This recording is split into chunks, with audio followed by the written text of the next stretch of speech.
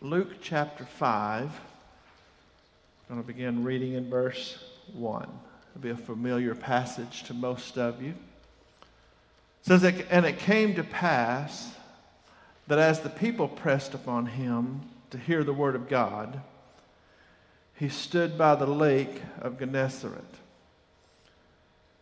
and saw two ships standing by the lake, but the fishermen were gone out of them and were washing their nets. And he entered into one of the ships, which was Simon's, and prayed him that he would thrust out a little from the land. And he sat down and he taught the people out of the ship. Now when they had left speaking, he said to Simon, 'Launch out into the deep and let down your nets for a draught.' And Simon answering said to him, 'Master, we have toiled all the night.'" Now listen, sometimes I just want to stop and just have you put yourself there. You need to do that. Sometimes you just need to stop when you're reading, picture what's happening, and just put yourself there. Sometimes we're hard on Peter. Jesus says, they're in this very presence. The people are hungry for the word, but they've been out all night.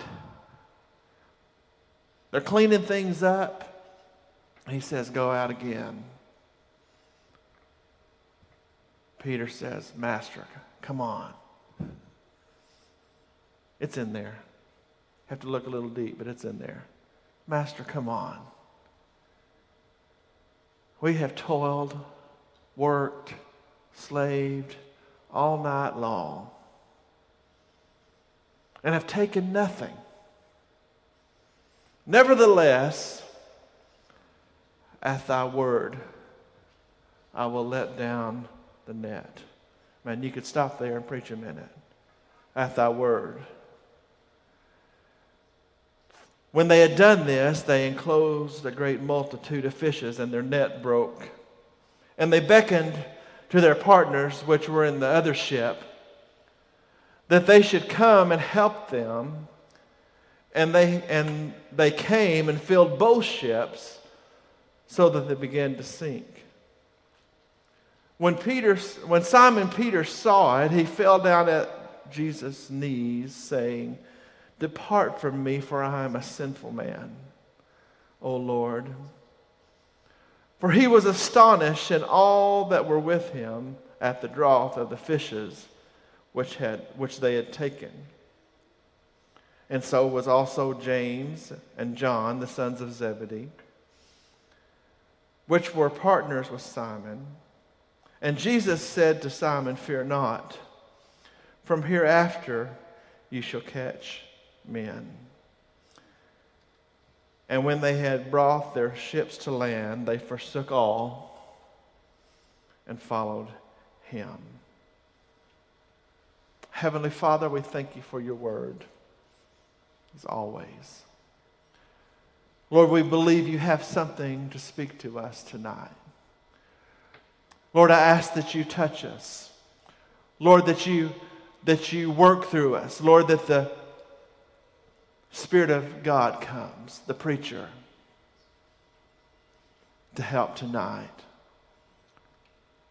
And we'll thank you for it in Jesus' name. Amen. Amen. Thought all afternoon I was driving down Womack Road when I started thinking about to let down your net for a draught. I started thinking about, I reflect often on the services I was reflecting over this morning, at the message of what I believe God's saying, and he began to speak with me again on this subject of let down your nets. And we're not going to stray far from where we were this morning. I believe that it's still the word of the day.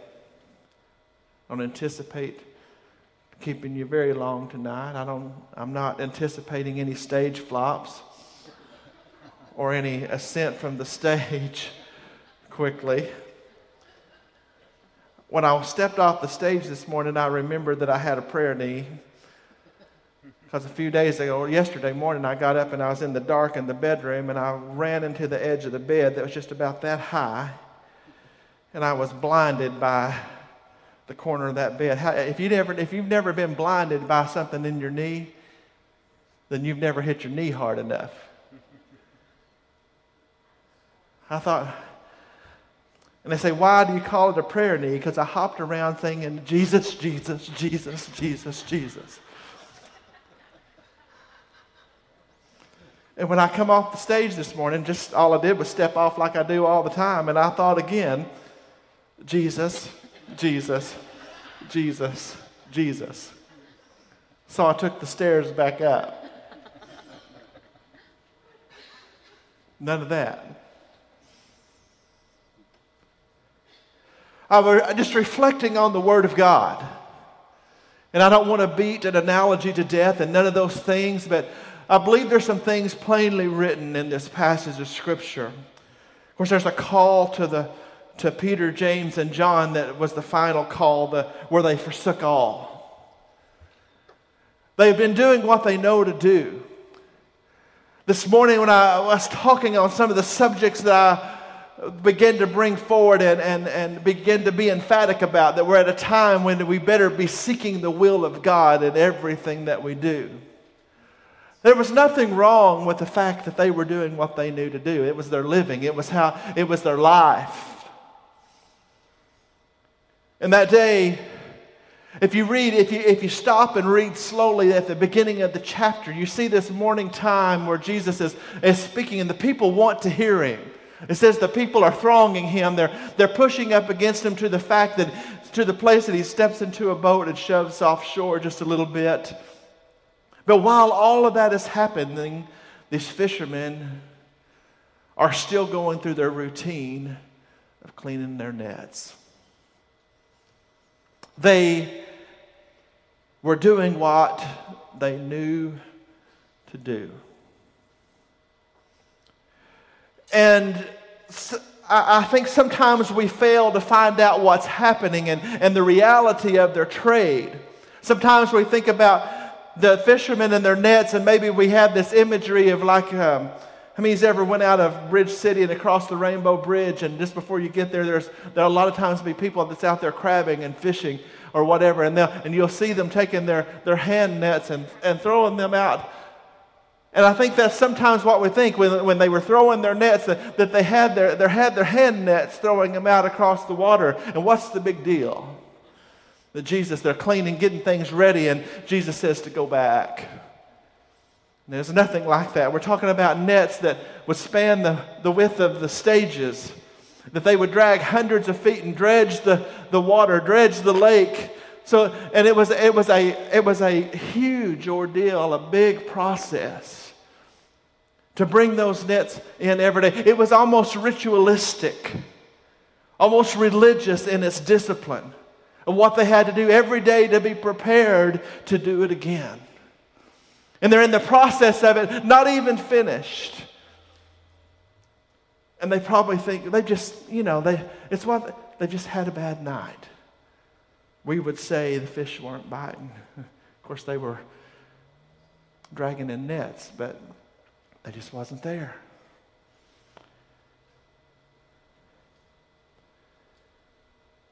And I think, is it okay if I just kind of walk through and talk to you a minute and we just cause ourselves to think about some things? Ask you some questions. Is there anybody besides me in the house that believes God moves and operates in seasons? There's definitely been, I know, seasons in my life. You know, sometimes I'm on the mountaintop, sometimes I'm in the valley.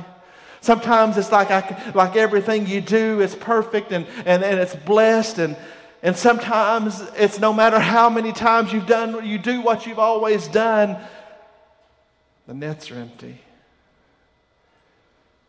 I believe God moves in seasons and times in His church.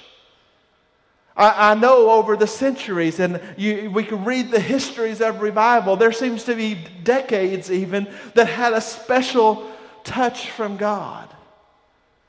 Then other times it seems like every catch was a toil.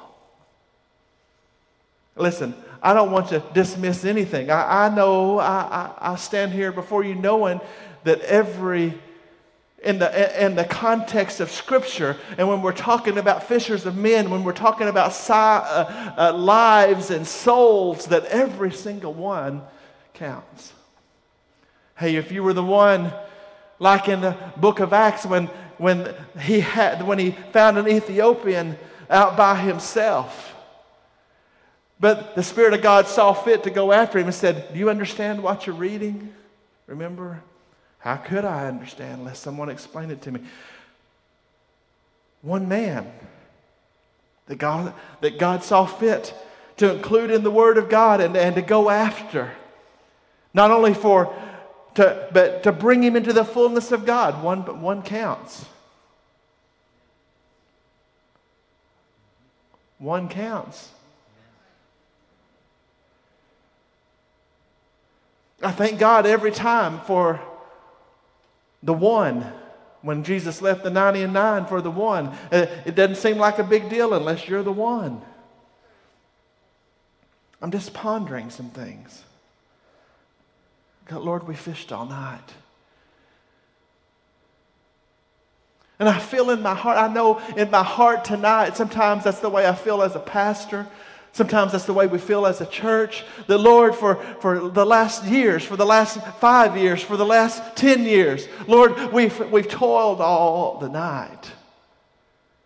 We've caught nothing or very little.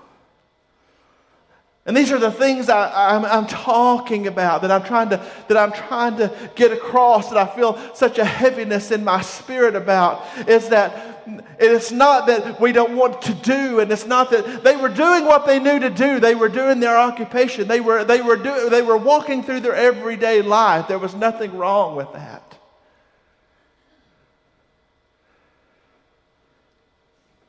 But sometimes that gets to be heavy and a drudgery, and it begins to weigh on you. And the cry of my heart for the last few months have been privately, God, there's got to be more. Anybody? Listen, I'm saved. We used to sing, I'm saved and I know that I am. I'm heaven bound and I know that I am. I'm spirit filled and I know that I am. That God, all my life, He's been faithful. I'll sing it all my life.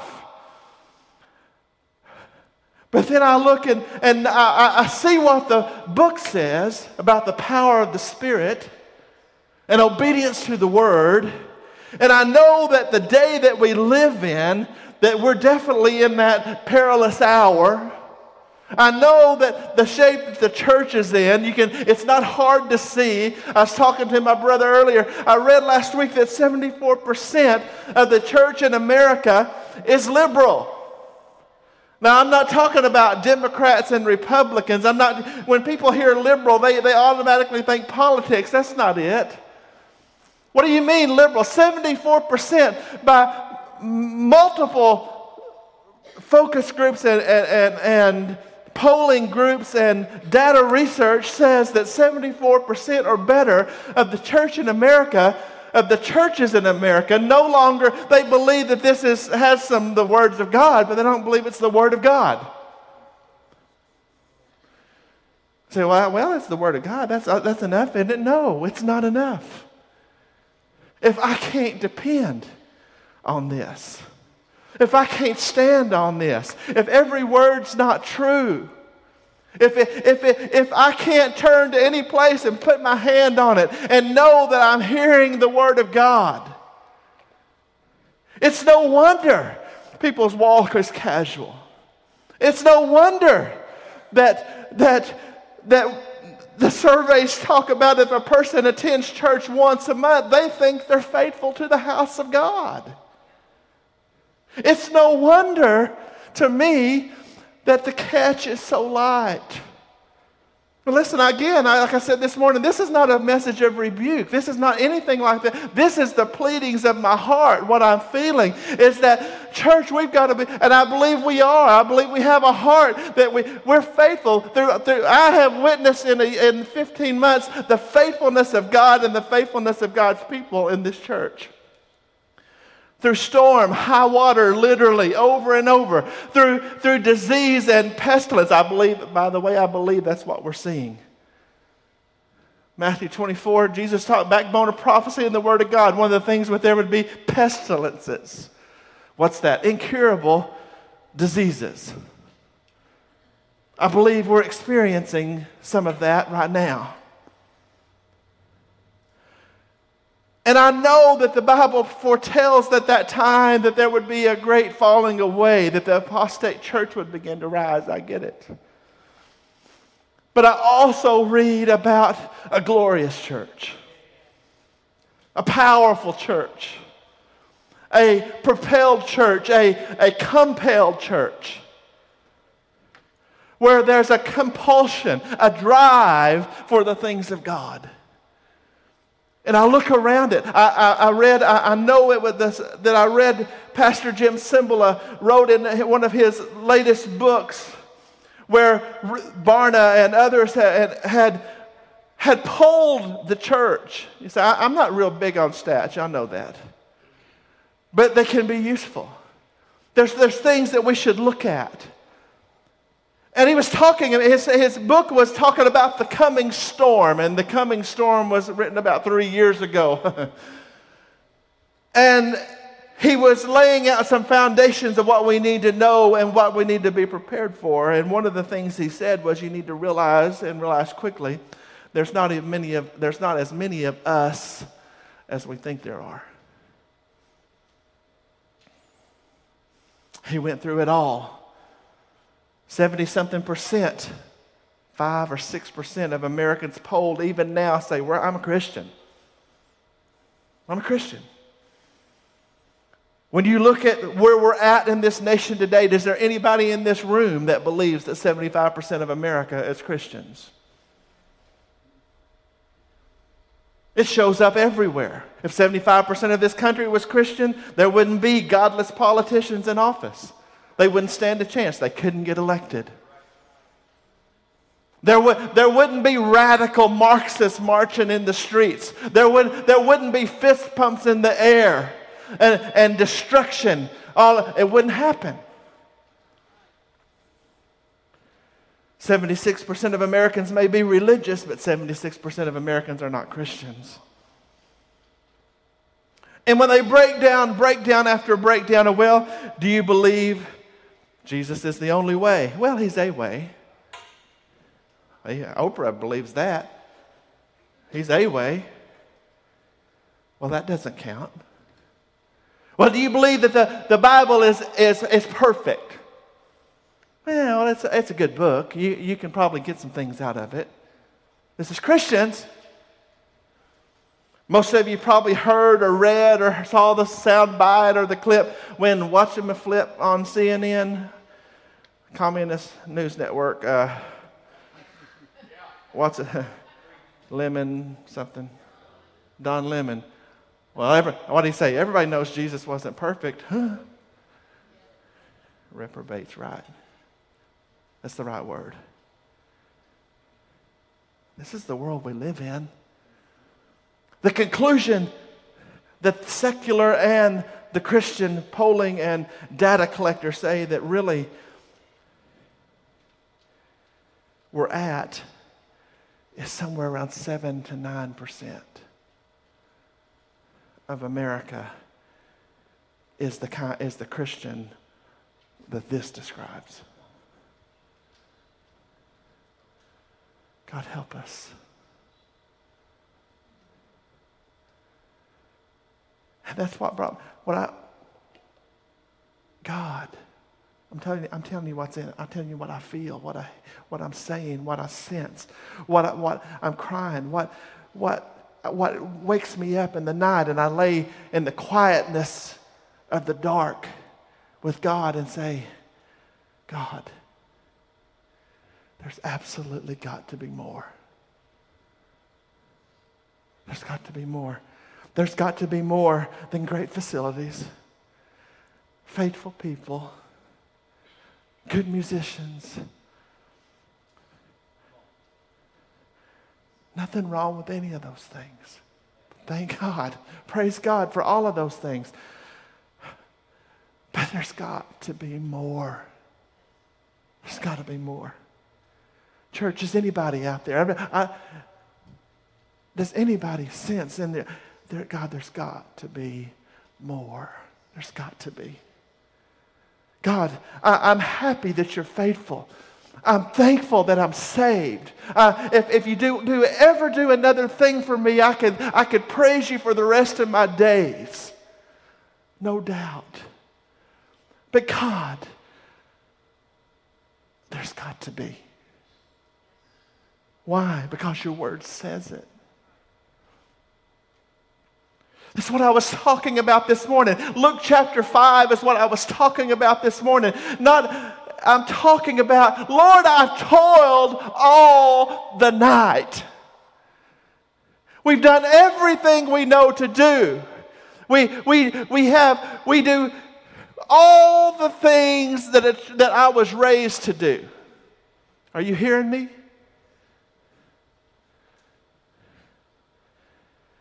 Nothing wrong with it. Lord, I've cast that net, and I've cast that net, and I've cast that net. I don't know how many times I stood in this pulpit or a pulpit in Arkansas and cast that net just to bring in a few here. But most of the time, the vast majority of the time, Lord, I've toiled all the night.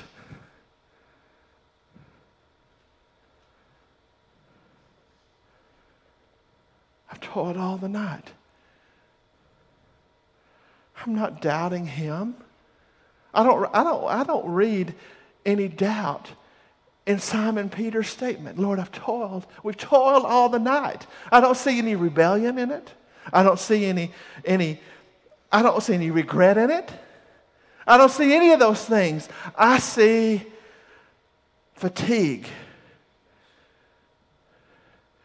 And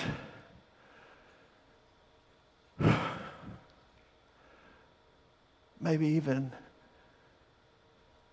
dare I say, disappointment. Lord,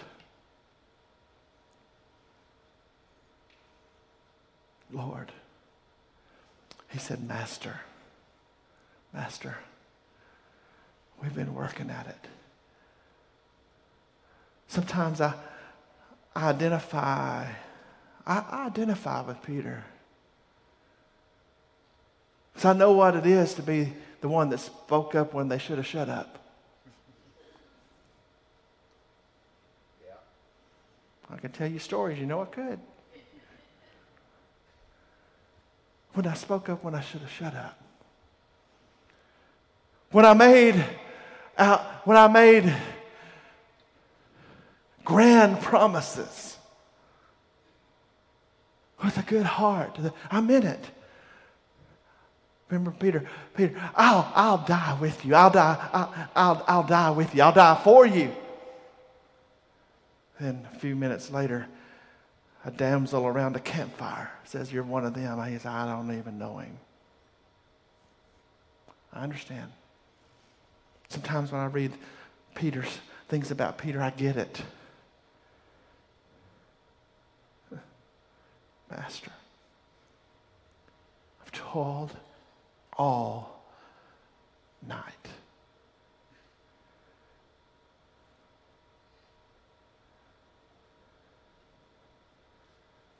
Maybe some doubt. I hadn't even got my nets cleaned from overnight. Lord, it's getting hot. Somebody. I'm tired. I think I need to reach down. I'm talking to me now. I'm going to reach down and find a nevertheless.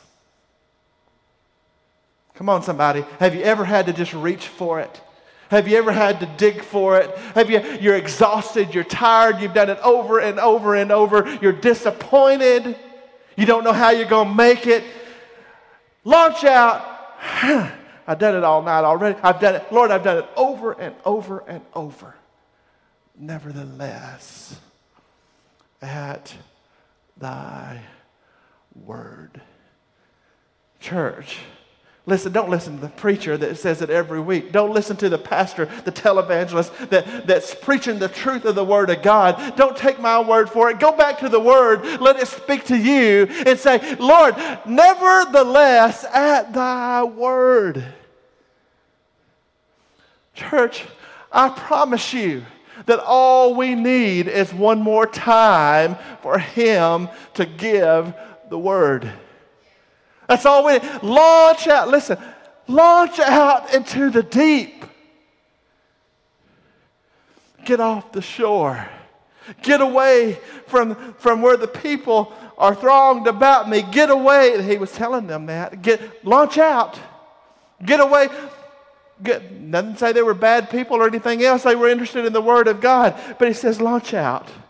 Get off the shore. Get out of the shallows. Maybe that would be the way to say it. Church, we got to get out of the shallows.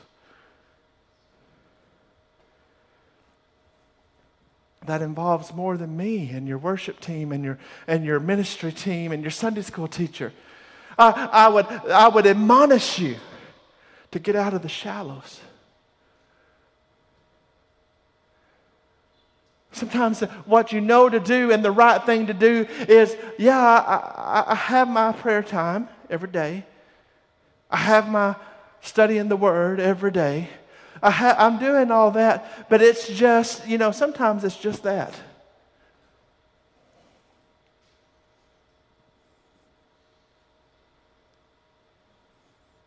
Wait, just what? It's just going through the motion. They were at the lake. They were in the water. They needed a fresh word. Church, we need a fresh word. We need a fresh word. Listen, it's not going to make any difference what we do, what we toil at. That's what I'm trying to say. That's the message I'm trying to convey. That's what I'm trying to get across. It's not going to make any difference what we toil all night on if we don't have a fresh word. If we don't have something to launch from, if we don't get away from the shore and get into the depths of the Word of God, if we don't get into the depths of the things of God, if we don't get into His deep well, where deep can cry unto deep.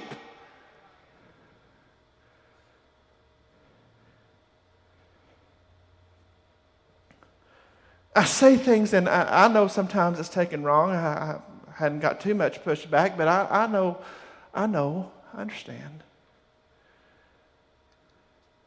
I've said often, I thank God for every church, every minister, everywhere, that if they're preaching the truth of the Word of God and they win anybody, I am thankful for it. But I can no longer, this is me, I can no longer stand to be just like the church down the street. Say, which church are you pointing at? I'm talking about any church down the street. Down the street can be in Louisiana. Down the street can be in Atlanta. Down the street can be in Fort Worth. Down the street could be in Little Rock. Down the street, I'm talking about the church world we live in America, where everybody's singing the same song on the same day, going through the same motion, reading this, getting their latest sermon off of sermon.com, or seeing what Stephen, what's-his-flip, out in North Carolina is preaching.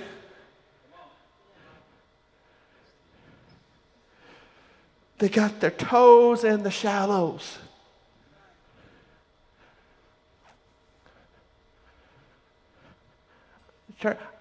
I'm literally, Paul would say, I beseech you. I'll just say in regular old language, I'm begging. You know, that's what he meant. I beseech you, therefore, brethren. I admonish you. I'm begging you. Get a hold of it.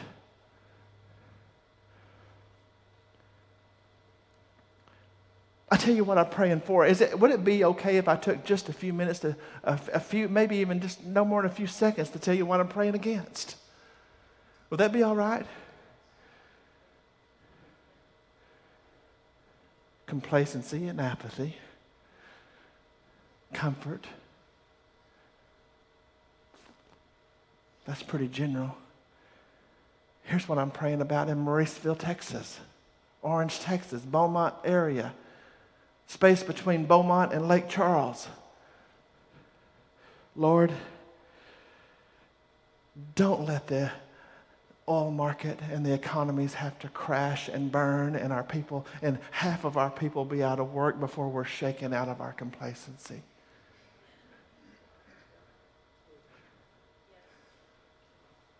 Your pastor's praying that. I'm just giving you a window into my soul for just a second. I'm not talking about negativity. I'm not talking about anything. I'm talking about reality.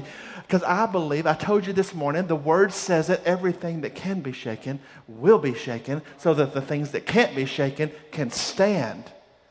And if we can't get serious about God as long as we're rich and increased of goods and in need of nothing, that can change like that.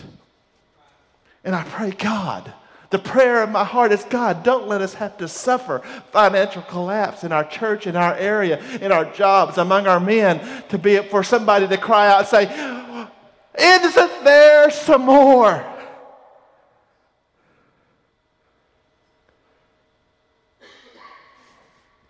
Because the creature comforts the temporary things.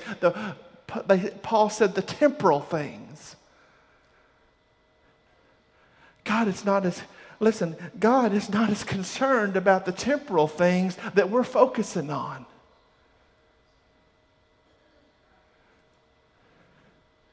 God, don't let us wake up before that. God.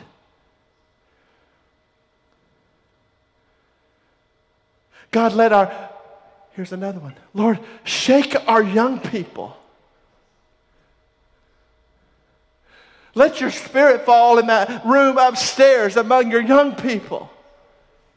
Get a hold of them now before the world gets a hold of them later.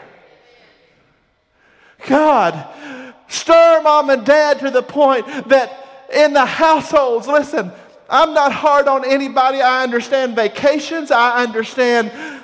I don't even have to go through the list. I get it. But we're raising a generation where church is worked in, where the things of God are worked in, where the house of God is worked in, if it fits our schedule.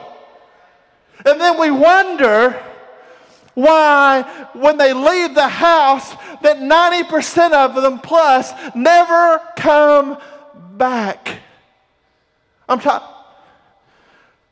Lord, we've toiled all the night. We've toiled all the night. Anybody?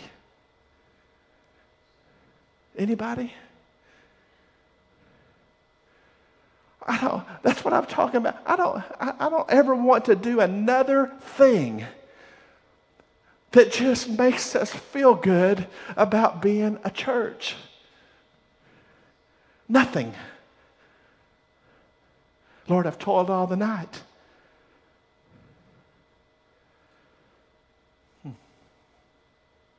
I read something.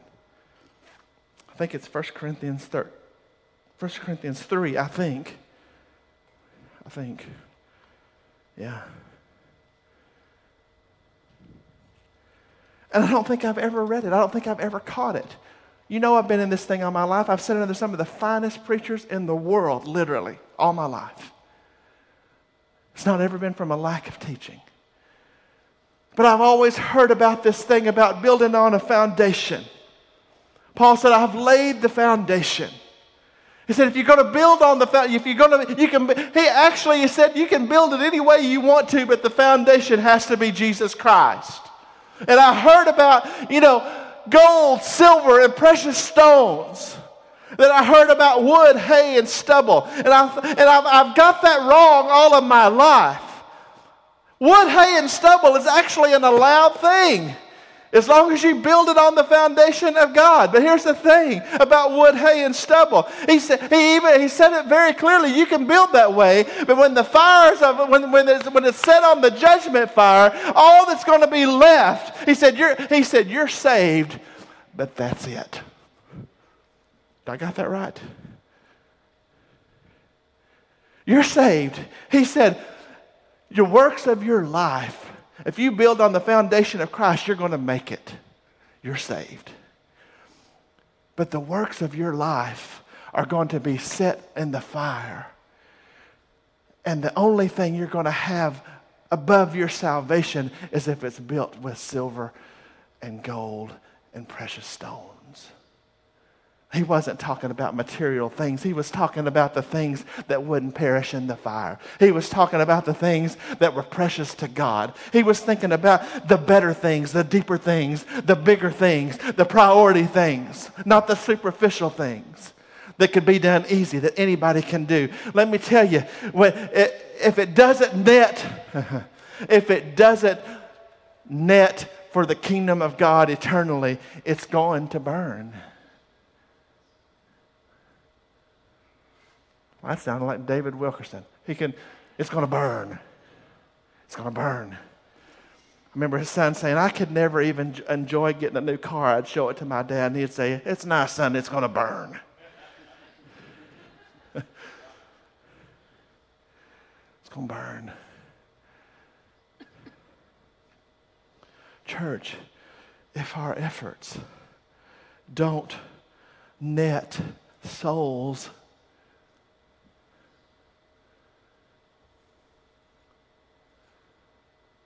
it's wood, hay, and stubble.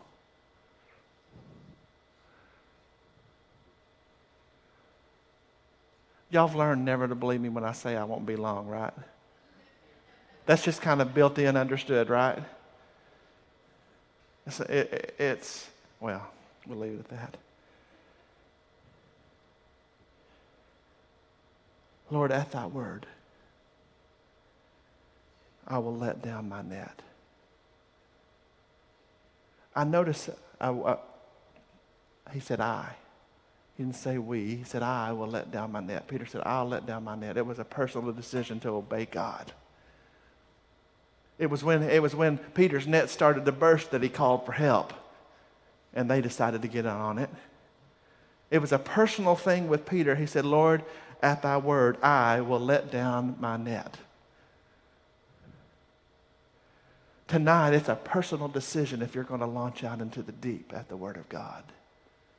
Tonight, it's a personal decision if you're going to let down your net. If you're going to never mind that it doesn't seem like the right time of day. Never mind, it's not the right time of day. Never mind, it's not the right day of the week. Never mind, it's not the right season. At thy word.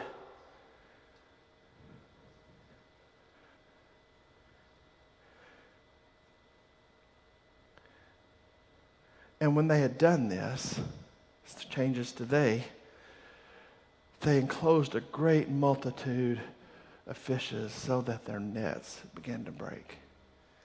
What was the difference? It's not a trick question. It's right there. What was the difference? They'd done the same thing that they'd done before. They'd done the same thing that they'd done all night and got no results. What was the difference? They heard his word and they obeyed him. No, they may not. At thy word. The nets began to break.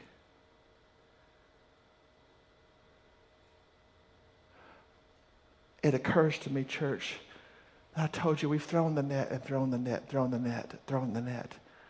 One here, one there, a few here, maybe. Thank God. But it would be easy to get into the mentality and the thought. In fact, the enemy comes and says to me often, people aren't interested in the gospel anymore.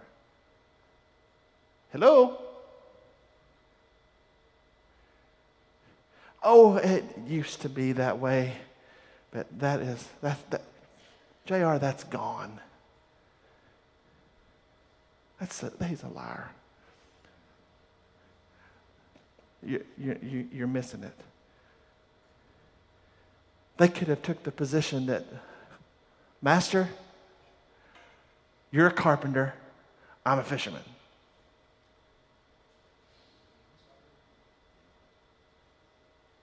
Church folks, I'm a carpenter, you're a carpenter, I'm a fisherman. I fish this lake every day. And I'm telling you, the fish are gone, there's none left, and they're not interested.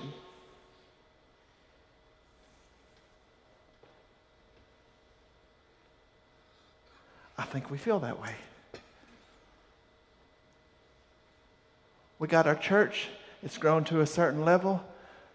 People want all their stuff, all their things, all their vacations, all their... I could just name... When I say too many things, people think that I don't think they should have a vacation or a bass boat. I just don't think they ought to worship it above the things of God. That's all.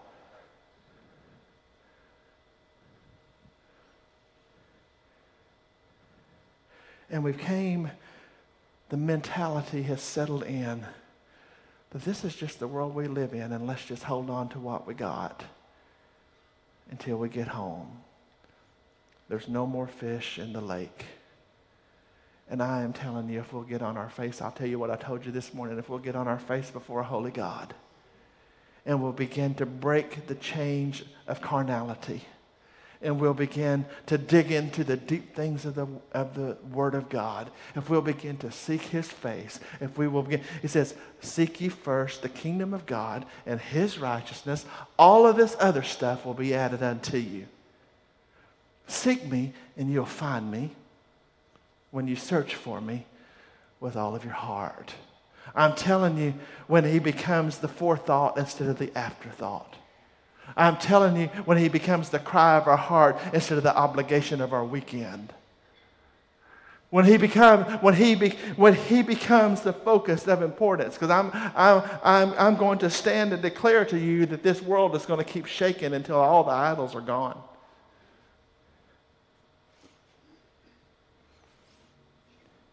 Did you ever think 3 months ago, 4 months ago, 5 months ago that there would even be a chance that the NCAA football teams weren't going to play this fall?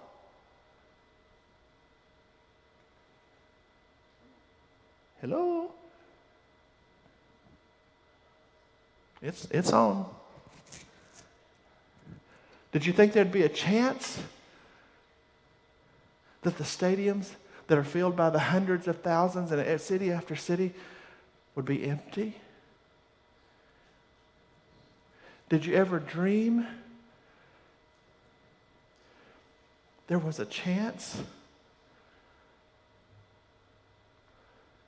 that RV shows, boat shows, kicks for kids would not exist this summer and this fall? Did it ever cross your mind?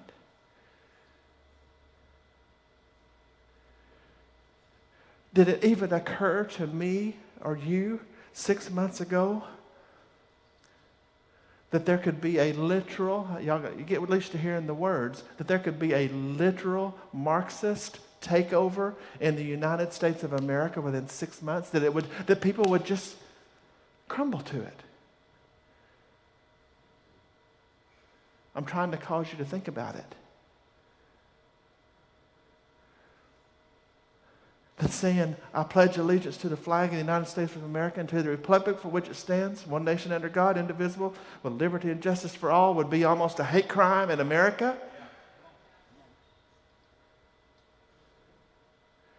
That Francis Scott Key would become a target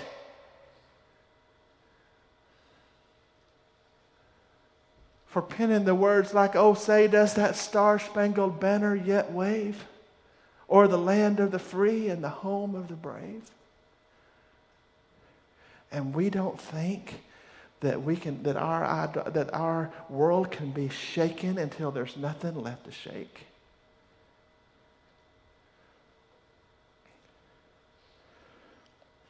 God's not judging America right now. I don't believe that. There's some things being judged, But God's not judging America right now. He's crying out to America right now. His mercy is screaming to America right now. His grace is beckoning to America right now. It's me, it's me, it's me. Come to me. I believe that. I believe everything we're seeing is being allowed. So the shaking is happening so that the people will be woken out of their sleep. And they will begin to cry out again. Lord, what is the cry of our heart? What do we need? We need a fresh revelation of Jesus Christ, who He is and what He's done. We need a fresh revelation of heaven, and we need a fresh revelation of hell. And we need to understand that there's two kinds of people in this world, and they're not black or white. They're not Jew and Gentile. They're not male and female, but they're saved and lost. And that they're going and law. They're saved and lost. And even in the evangelical, I hate that term, evangelical world, Pentecostal world even, is a question now. And I'll answer it for you right now. It's saved and lost. It's not saved and we'll pray you out of purgatory. Y'all, that's invading everywhere. That may be news to you, but I could relate it to you week after week. The lies of religion are invading our churches, and people are believing that there's a third option. I'm wrapping up. I'm closing out. I promise I'm getting done in the next 4 minutes. I want to tell you something. If you don't believe it, you need to start talking to your friends, talking to your family, talking to your kids. And why does it matter that people believe this? Because as long as there's a third option, I'll live like I want to live on this earth. Jesus be damned, I will live like I want to live. And whenever I die, I may have to endure the cleansing fires of purgatory for a while, but I won't have to spend an eternity. So I'll get to live my best life now, and that is straight from the pit of hell, by the way. I'll get to live my best life now, and I may have to endure some purging, but then I'll get to live an eternity in heaven. That is a lie. And it has rocked the church to sleep. The idea of a third option and the idea of I'll live any way I want to because I said a prayer 35 years ago and grace has got me covered. So that's a lot to wrap up in 2 more minutes. I just wanted to drop those bombs on you. There's not a third option, and God expects to change life. It is a lie. I don't even mind telling you the garbage that Joseph Prince and all of his cohorts are spreading through the whole church world today that says repentance is a slap in the face of God, that grace has got you covered, that you're denigrating the work of the Holy Spirit if you repent. That is a lie. Repentance is God's command, and holiness is a lifestyle. The church had better wake up. Brandon, you can come back.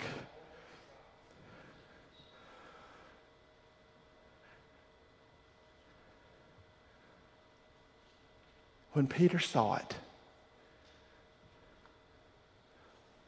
he fell down at the knees of Jesus saying, "Depart from me, for I am a sinful man." I saw something real quick right there. Peter obeyed it before he saw it.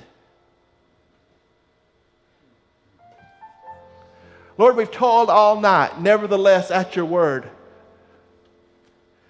The drought come in, the nets were about to break. It said when Peter saw it, Peter obeyed it before he saw it. If you don't see it before you see it, you'll never see it. Did you catch it? If you can't see it, before you see it, you'll never see it.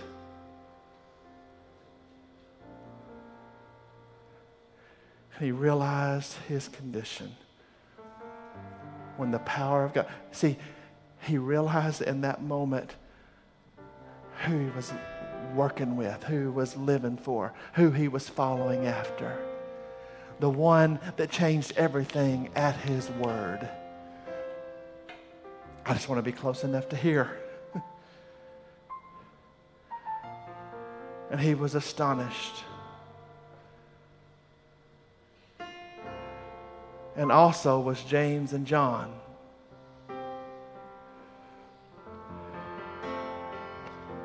It must have been a frightening sight. The miraculous catch that came in. It must have been, have you ever thought about the fact that it must have been frightening? It must have been such an astonishing miracle, but that it shook them? What makes me think that? Because Jesus said to them, fear not.